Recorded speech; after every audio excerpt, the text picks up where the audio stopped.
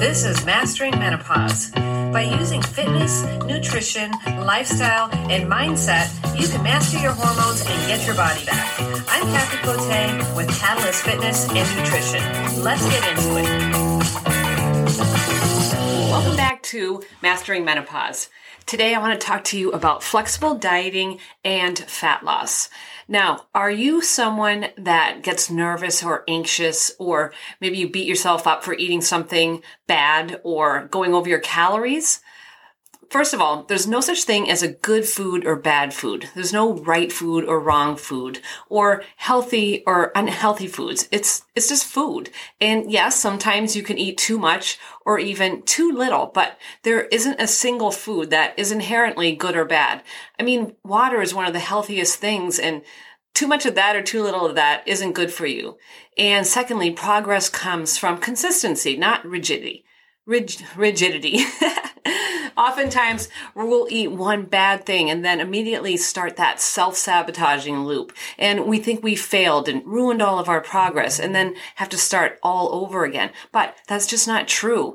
I'm sure you've heard the saying that no one has ever gotten skinny from eating a salad, or that no one ever got fat from eating a donut or cake or pizza or whatever.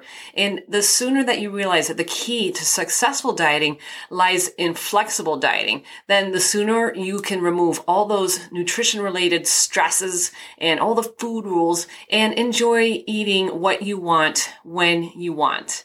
Now, here's the not-so-sexy truth about fat loss. It's not easy and it's not quick. It's not fun. It's not glamorous. Fat loss sucks. Straight up, it sucks. But there are ways to make it suck less and be more sustainable. You don't need to eliminate everything in your life or starve yourself. You can lose fat while having fun and living your life. But it's the mental side of fat loss is what most people overlook. And it just never goes as quickly as you want. And you're always going to feel like you're messing up. And you're always going to be doubting yourself and your ability to stay on track. And yes, there are going to be times when you feel like you're missing out on social events. And you'll struggle to find that balance between being strict enough to achieve your goals and flexible enough to enjoy your life. And, that's just the way that it goes. But the good news is that all of these struggles are normal. We all go through them.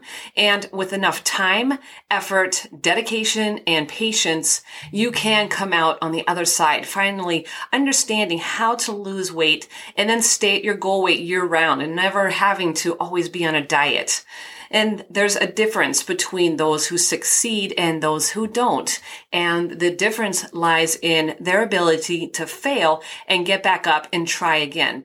Because guess what? You will go off track. You're going to make mistakes. You're going to have days, weeks, sometimes even months that just don't go your way. And that's okay because you will succeed. I promise, as long as you're willing to keep getting back up and trying again and again. The only way to guarantee failure is to just quit. So don't quit and keep doing the work. Focus on the things that matter most to you, like your family, your friends, going to the gym.